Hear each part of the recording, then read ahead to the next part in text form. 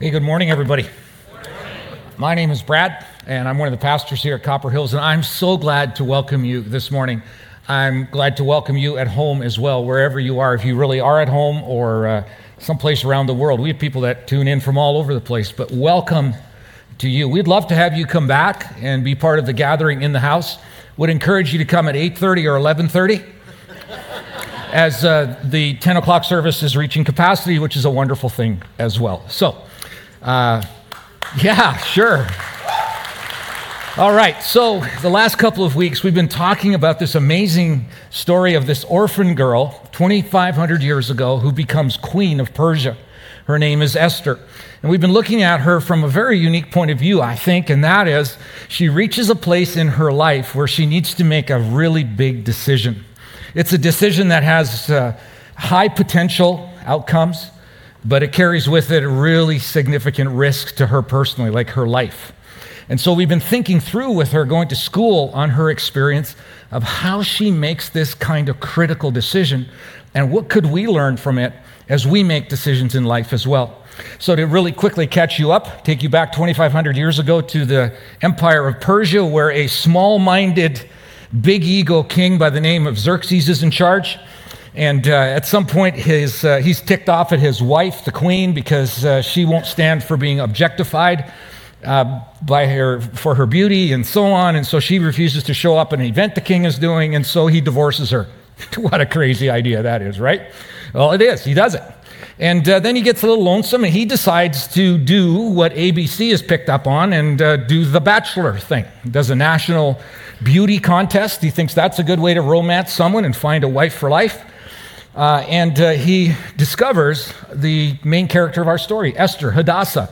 She's a Jew living in Susa, the capital city, and he gives her the final rose in the final episode and picks her to be his wife. So Esther gives up her Jewish identity to protect herself, because being Jewish was not popular, not a good thing, and rises to the position of queen. And then the story changes as the antagonist in the story shows up, a guy by the name of Haman or Haman, and he has a hate-on for Jewish people. And he convinces Xerxes to write this national law that at a certain point, 11 months down the road, every Jew in the nation is going to get wiped out. It's crazy. And somehow he thinks that's a good idea. He does it, signs on for it. And then we are introduced to somebody by the name of Mordecai, who is the cousin of Esther who raised her. See, she was an orphan girl. Her parents died, and Mordecai raises her to be a young woman in the nation. And wouldn't you know it, Esther gets picked for this, and she's in the kingdom. Mordecai becomes aware of this edict where his fellow compatriots are going to be wiped out, and he realizes Esther is the answer. She's the one that can turn this around. She's the one that can go to the king. She's the one that can maybe fix this and save his nation and his people, and it turns out her people. He goes to her, makes this plea with her, and she turns around and goes, "Hold on just a second, buddy. You understand the risk involved here. This is not just a simple matter of setting up an Outlook appointment with him and showing up. No. There is a law that if I go in and I'm not invited, he can take my life, he can kill me. And it's happened kind of before, not death, but he divorced his wife. And you're asking me to go in and say, if he first of all will take me and see me, you're asking me to tell him that I don't like the way he's doing his king job. I don't think that's good. Not a good idea. So she hesitates, send a note back to Mordecai, which Mordecai replies with this. When Esther's words were reported to him, he sent back this answer: "Do not think that because you are in the king's house, you alone of all the Jews will escape. For if you remain silent at this time, relief and deliverance for the Jews will arise from another place, but you and your family, father's family, will perish. And who knows, Esther, who knows, but that you have come to your royal position for such a time as this." And then we just stopped it. We didn't finish it. We don't actually know how it ends. We don't know what she decided, right? None of us in the room know this. None of us are familiar. Somebody last week stopped me and said, "I just want to Google to find out what happened, but I'm going to resist and I'm going to come back." It's amazing to me the number of people who have not heard this story and don't know how it ends. So you're on the knife's edge right now. What's she going to do?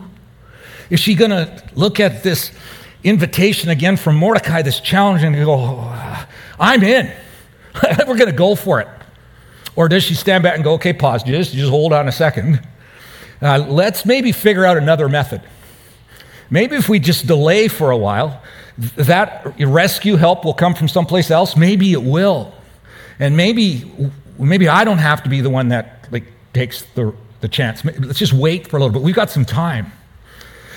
Or maybe she thinks this, I'm just going cold. I'm going to ghost Mordecai and just leave it at that. And I'll be protected and I'll be safe and it'll be, so what's she going to do, right? Big decision. Well, this is what she does. Then Esther sent this reply to Mordecai. Go, gather together all the Jews who are in Susa and fast for me. Do not eat or drink for 3 days, night or day, and I and my attendants will fast as you do. In other words, Mordecai, this is the story. Get together every Jewish person in Susa and abstain from eating and drinking for a 3-day period. Okay? Can you do that? And then my attendants and myself, my girls in the palace, we're going to do the same thing. We're not going to eat or drink for 3 days. Right? That's going to work. What, really? What's she doing? Oh, this is what she's doing. She's trying to figure out, because in Jewish tradition, as it is in ours, fasting never just was done by itself. Prayer was always part of it. You didn't just abstain from food for no reason. Prayer accompanied it. Biblically, when you think about fasting, those two are bracketed together. I get it. What she's doing is she's taking 3 days, her attendants and every Jew in Susa, and they're going to go to God with this. That's a good thing. Remember, one of the lessons Mordecai taught her, start every decision with God. Everyone, begin with him. Not partway through, not when you wreck it, not when it's a disaster, at the front end.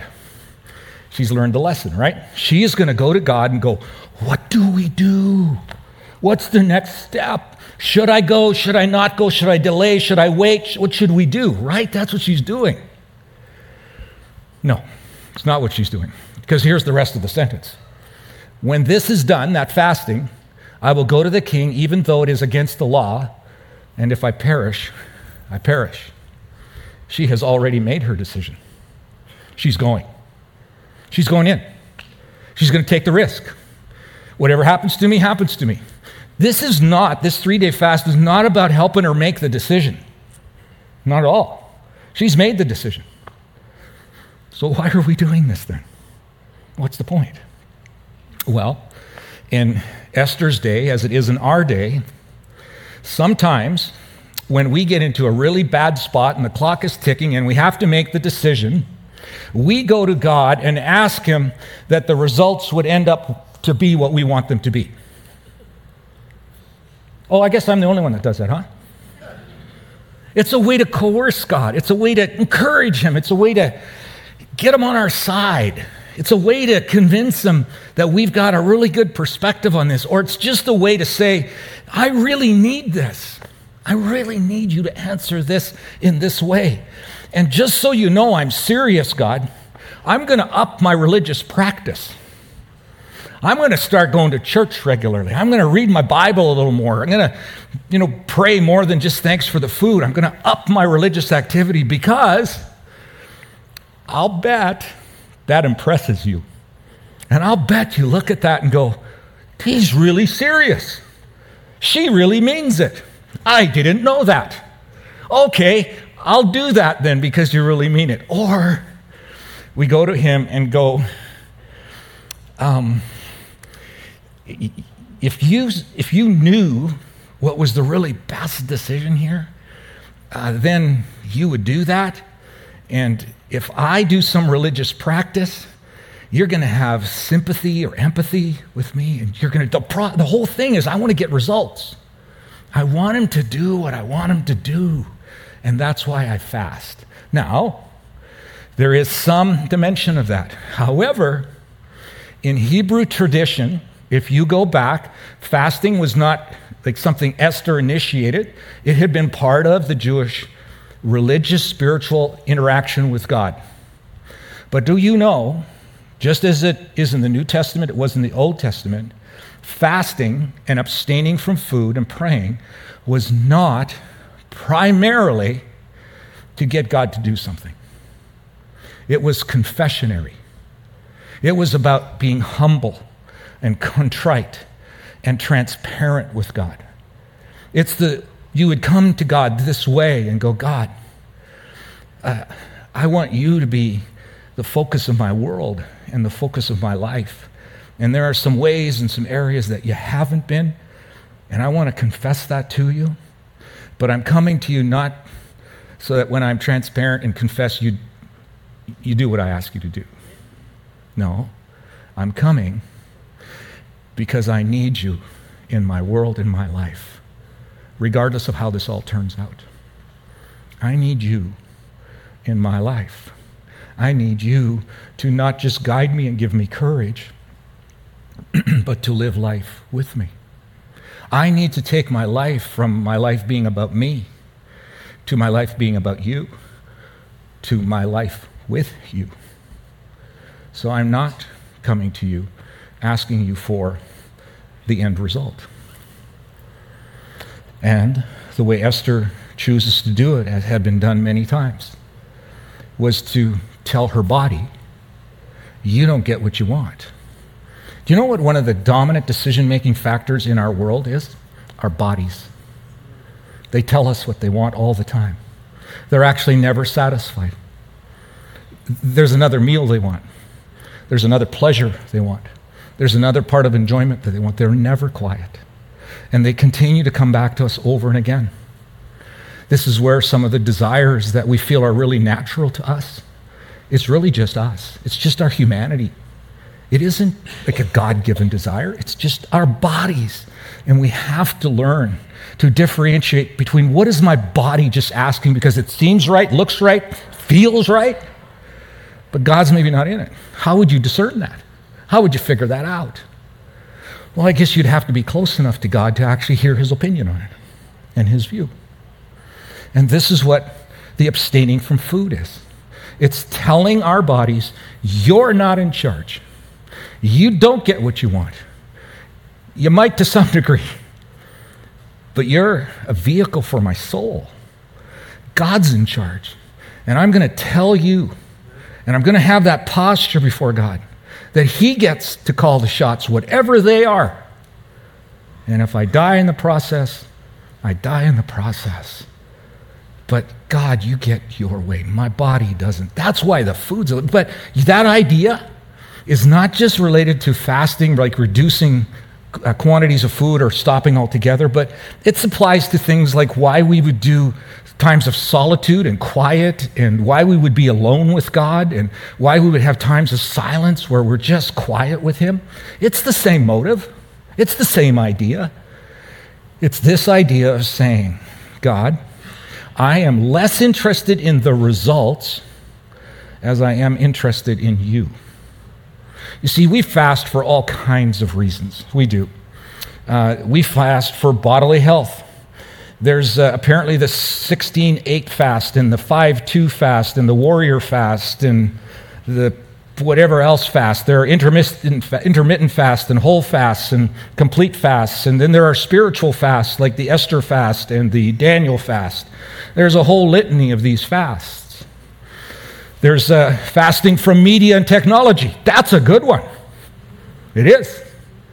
There's a fast from just the bodily pleasures. Those are good. Except I have found this in my world, two things. First of all, I typically have a history of doing those kinds of self-denial things to get God to do something for me, to give me an answer to something. It's really about me. In the end, it turns out. The second thing is, they inevitably become competitive for me. I'm so competitive. I go with a 6-hour fast. I go, I can do 12. And I can do 24. And I can outlive anybody on this one. It's somehow competitive. And I lose the reason for it. And the reason has always been with the fast. To say yes to God and say no to my body if my body gets in the way of saying yes to God. Solitude, silence, fasting can be particularly difficult but important to have as part of our lives. I'll tell you a story. 25 years ago, when my family and I moved to Arizona to start Copper Hills, we took a 6-month side trip to California. I know, sad, right? We took a side trip to get some additional seminary training. And so I finished up the seminary training, and we were about to move to Arizona, and somebody in passing said, hey, I did a silent retreat some years ago, and it really was really effective in God showing himself to me.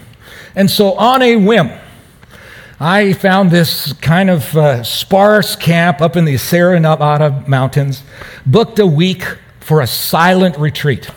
Thought it'd be really great because I'm about to start a church, and I want God's direction.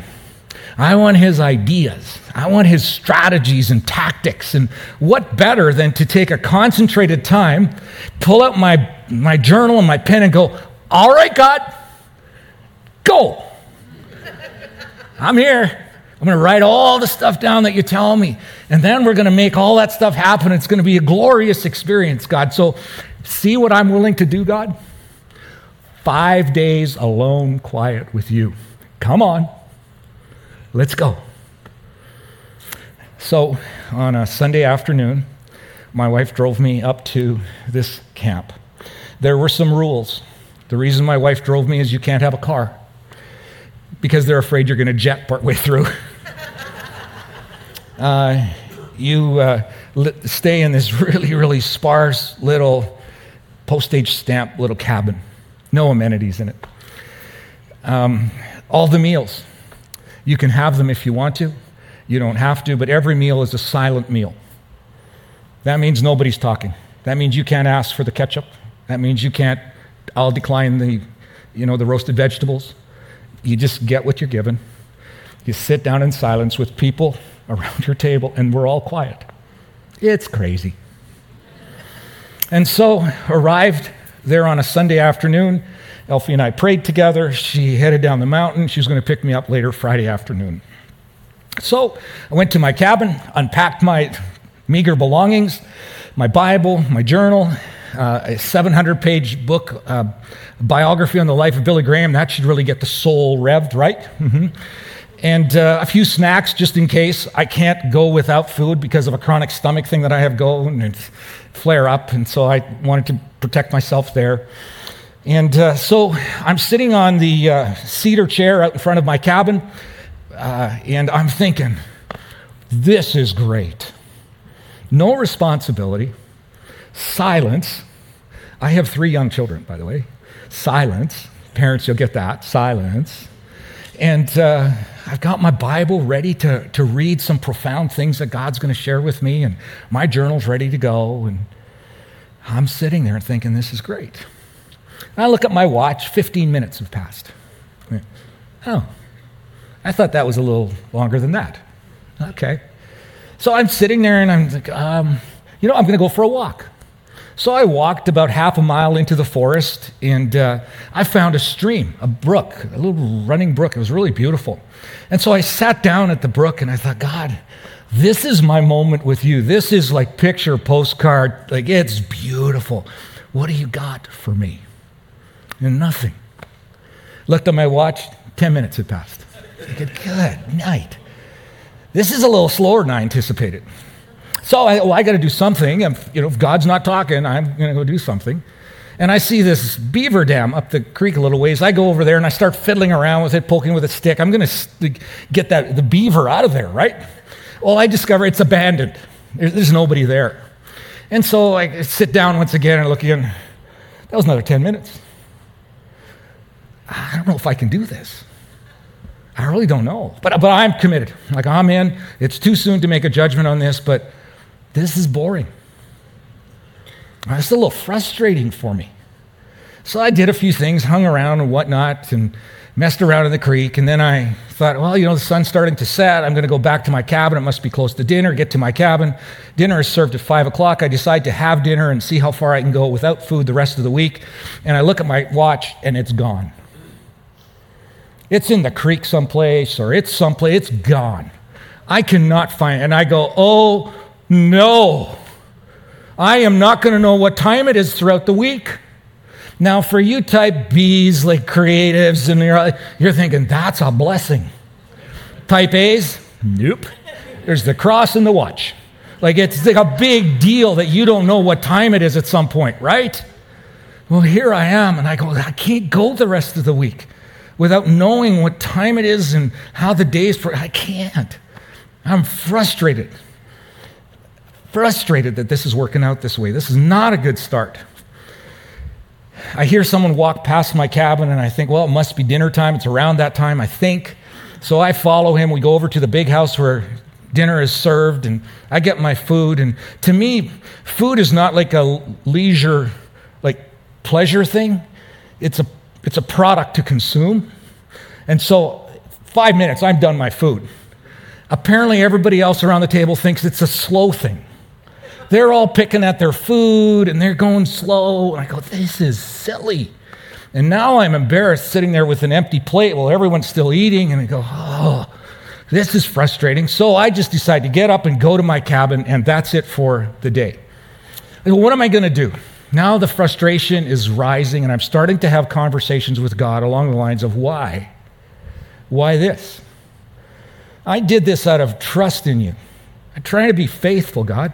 I'm trying to hear you. I'm trying to get some ideas for this church from you. So I pick up the biography of Billy Graham's life, and I realize before all that long, I'm halfway through the book, and I realize that's not going to last the week. I'm going to be in trouble. This thing's going to be finished early and quick, and then what am I going to do? I figure, I got to get to sleep. So I lay down, turn the light off, and I cannot sleep. I'm agitated, and I'm worried, and I'm frustrated. I'm frustrated with God that he wouldn't meet me. I've been so faithful. Give me some answers. Give me some strategies. Give me a vision. Do something, God. Well, I evidently fell asleep at some point, woke up the next morning, didn't want to face the day. It's Monday. There are 5 days to go yet. So I go, I'm going back to the river or to the creek. So I get to the creek, and I'm messing around, and I'm doing stuff, and I don't know what time it is, and I am just frustrated, and I think, I'm done. I quit. This is not for me. I'm not getting anything out of this. God, you're not around anywhere. I did this to be faithful to you and hear from you. And I thought, I'm just going to march back to the big house, grab the phone, and call Alfie to pick me up. And then I realized I have too big an ego for that. I will not quit. I will persevere through the end. I managed through the rest of the day, not a good day, barely slept the next night, woke up the next morning, and I go, oh, it's only day 3. I'm going out to the creek again. And with all the frustration, anger in my heart, I walked out to the creek. And then I don't know when it happened. I don't know if it happened all at once or it just happened over time. But my world slowed down suddenly. I can't explain it other than that. I started to hear things I hadn't heard up to that point. The brook was making a sound as it was rolling. I didn't know that. I didn't know how complex that beaver dam was. I didn't know how beautiful the trees were. I couldn't differentiate the sounds of birds, and suddenly I was able to do that. And then in a moment of time, I realized I'm all alone. There's nobody around. I'm by myself. And then I have this thought. Maybe God, maybe just a thought, but it's a clear, distinct thought. So are you ready for me now? Are you ready for me now? Those emotions still come up. And I click, yes, I'm ready for you. And God, I don't really care whether you give me a vision or strategy or I don't know why that doesn't matter, but it doesn't matter anymore.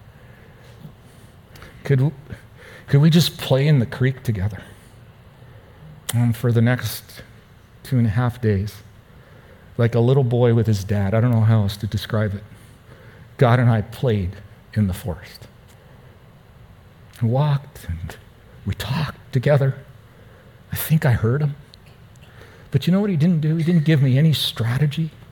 He didn't give me some vision for something. He didn't give me tactics to do.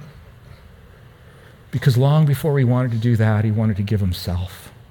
He wanted me to know him, to be with him, that I could actually enjoy him. that he wasn't distant someplace, but he was there. He was present. I have found two things in my life, maybe you too, that have had just significant power in forming me. One is catastrophe and crisis.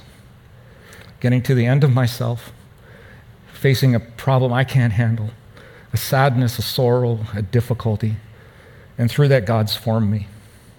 And then the second way is when I have taken time alone with him. 25 years ago, I did 5 days. I've done varying lengths of time along the way. Every day, there's a part of my day that's just Jesus and me, and I arrange my calendar around it. It's not because I'm heroic in any way. I am desperate. I am desperate for him. And I just know that when I give him my attention, he actually meets me there. And he has something to share with me. Does he help with decisions? You bet he does. But more times than not, it's just him. And I don't know how to describe that. I've had the hardest time as a pastor to try to describe that to people. Because it seems ethereal. It seems distant. It seems like that might be exclusively for somebody other than who we... No, this is for all of us. But the question will be, will we do what Esther did?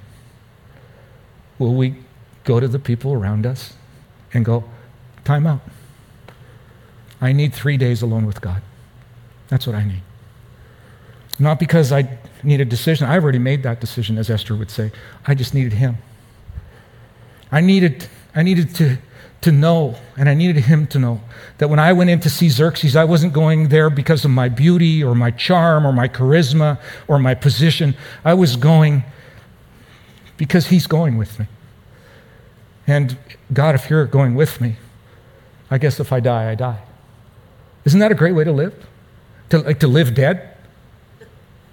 It's an amazing way to live. And this is what I have discovered in my own walk. So, do you do that? Do you take those times? It isn't necessarily 3 days like Esther did or 5 days. It's some intentional time. Would 3 days be good? Yeah, I'd be all for that. 5 days, you bet. To take some vacation time to do that, to be intentional, to block some time out, you bet. But maybe that's not the starting point. Maybe the starting point is to say, God, this week, I'm going to find out where my best time of the day is, where my biorhythms are best, if it's evening, if it's afternoon, or it's morning, and I'm going to block out some time. I'm going to give you 2 hours, going to give you an hour, and I'm going to go for a walk with you. Walk with you in the desert. Walk with you in the park next to my office. Whatever it would be. That's your time with me. And I don't expect you to inform me, to teach me, to coach me, to give me some answer. I'm not even going to ask you for stuff. But I am going to try to put myself in a place where I'm with you. Would you do that? Would you be willing to intentionally set aside that time and take the risk? I know it's a risk. Take the risk that he indeed will meet you there and reveal something of himself. Esther has learned this. Start with God in the decision. All the things that we experience, good, bad, or otherwise, have led us to this point. God's been involved whether we saw him or not. And then, when we take time with him, he meets us there. So what decision did Esther make? Still don't know, right? It's a feel-good story. It's a wonderful story. She goes into the king. He grants her his favor. She saves her people. Haman, the enemy, is put aside, and the edict is changed. The Jewish people are saved. And every year today, still today, all these many thousands of years later, they celebrate Purim. And it's a celebration of what God did through Esther. Critical to what he did was that 3 days that she was with him. Can I just ask you, would you be willing to intentionally take a risk and do that with Jesus? I think he'll meet you and show you who he is. Now, Jesus, somehow or other in your own life, as the God incarnate God-man, You reasoned and thought it was important for you to be alone with your Father. We read over and again how you took time, how you would pray through long periods of time, how you would go away by yourself.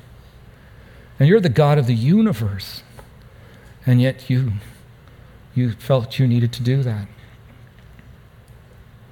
I wonder, Jesus, if it isn't because on that last night of your life, as you were faced with what you were faced with, I wonder if those times alone with you didn't give you the ability and the courage to go, Father, if you would take this away, that would be great, but if I die, I die. Your will be done, not mine. Jesus, does that happen apart from spending time with you to experience the wonder of who you are?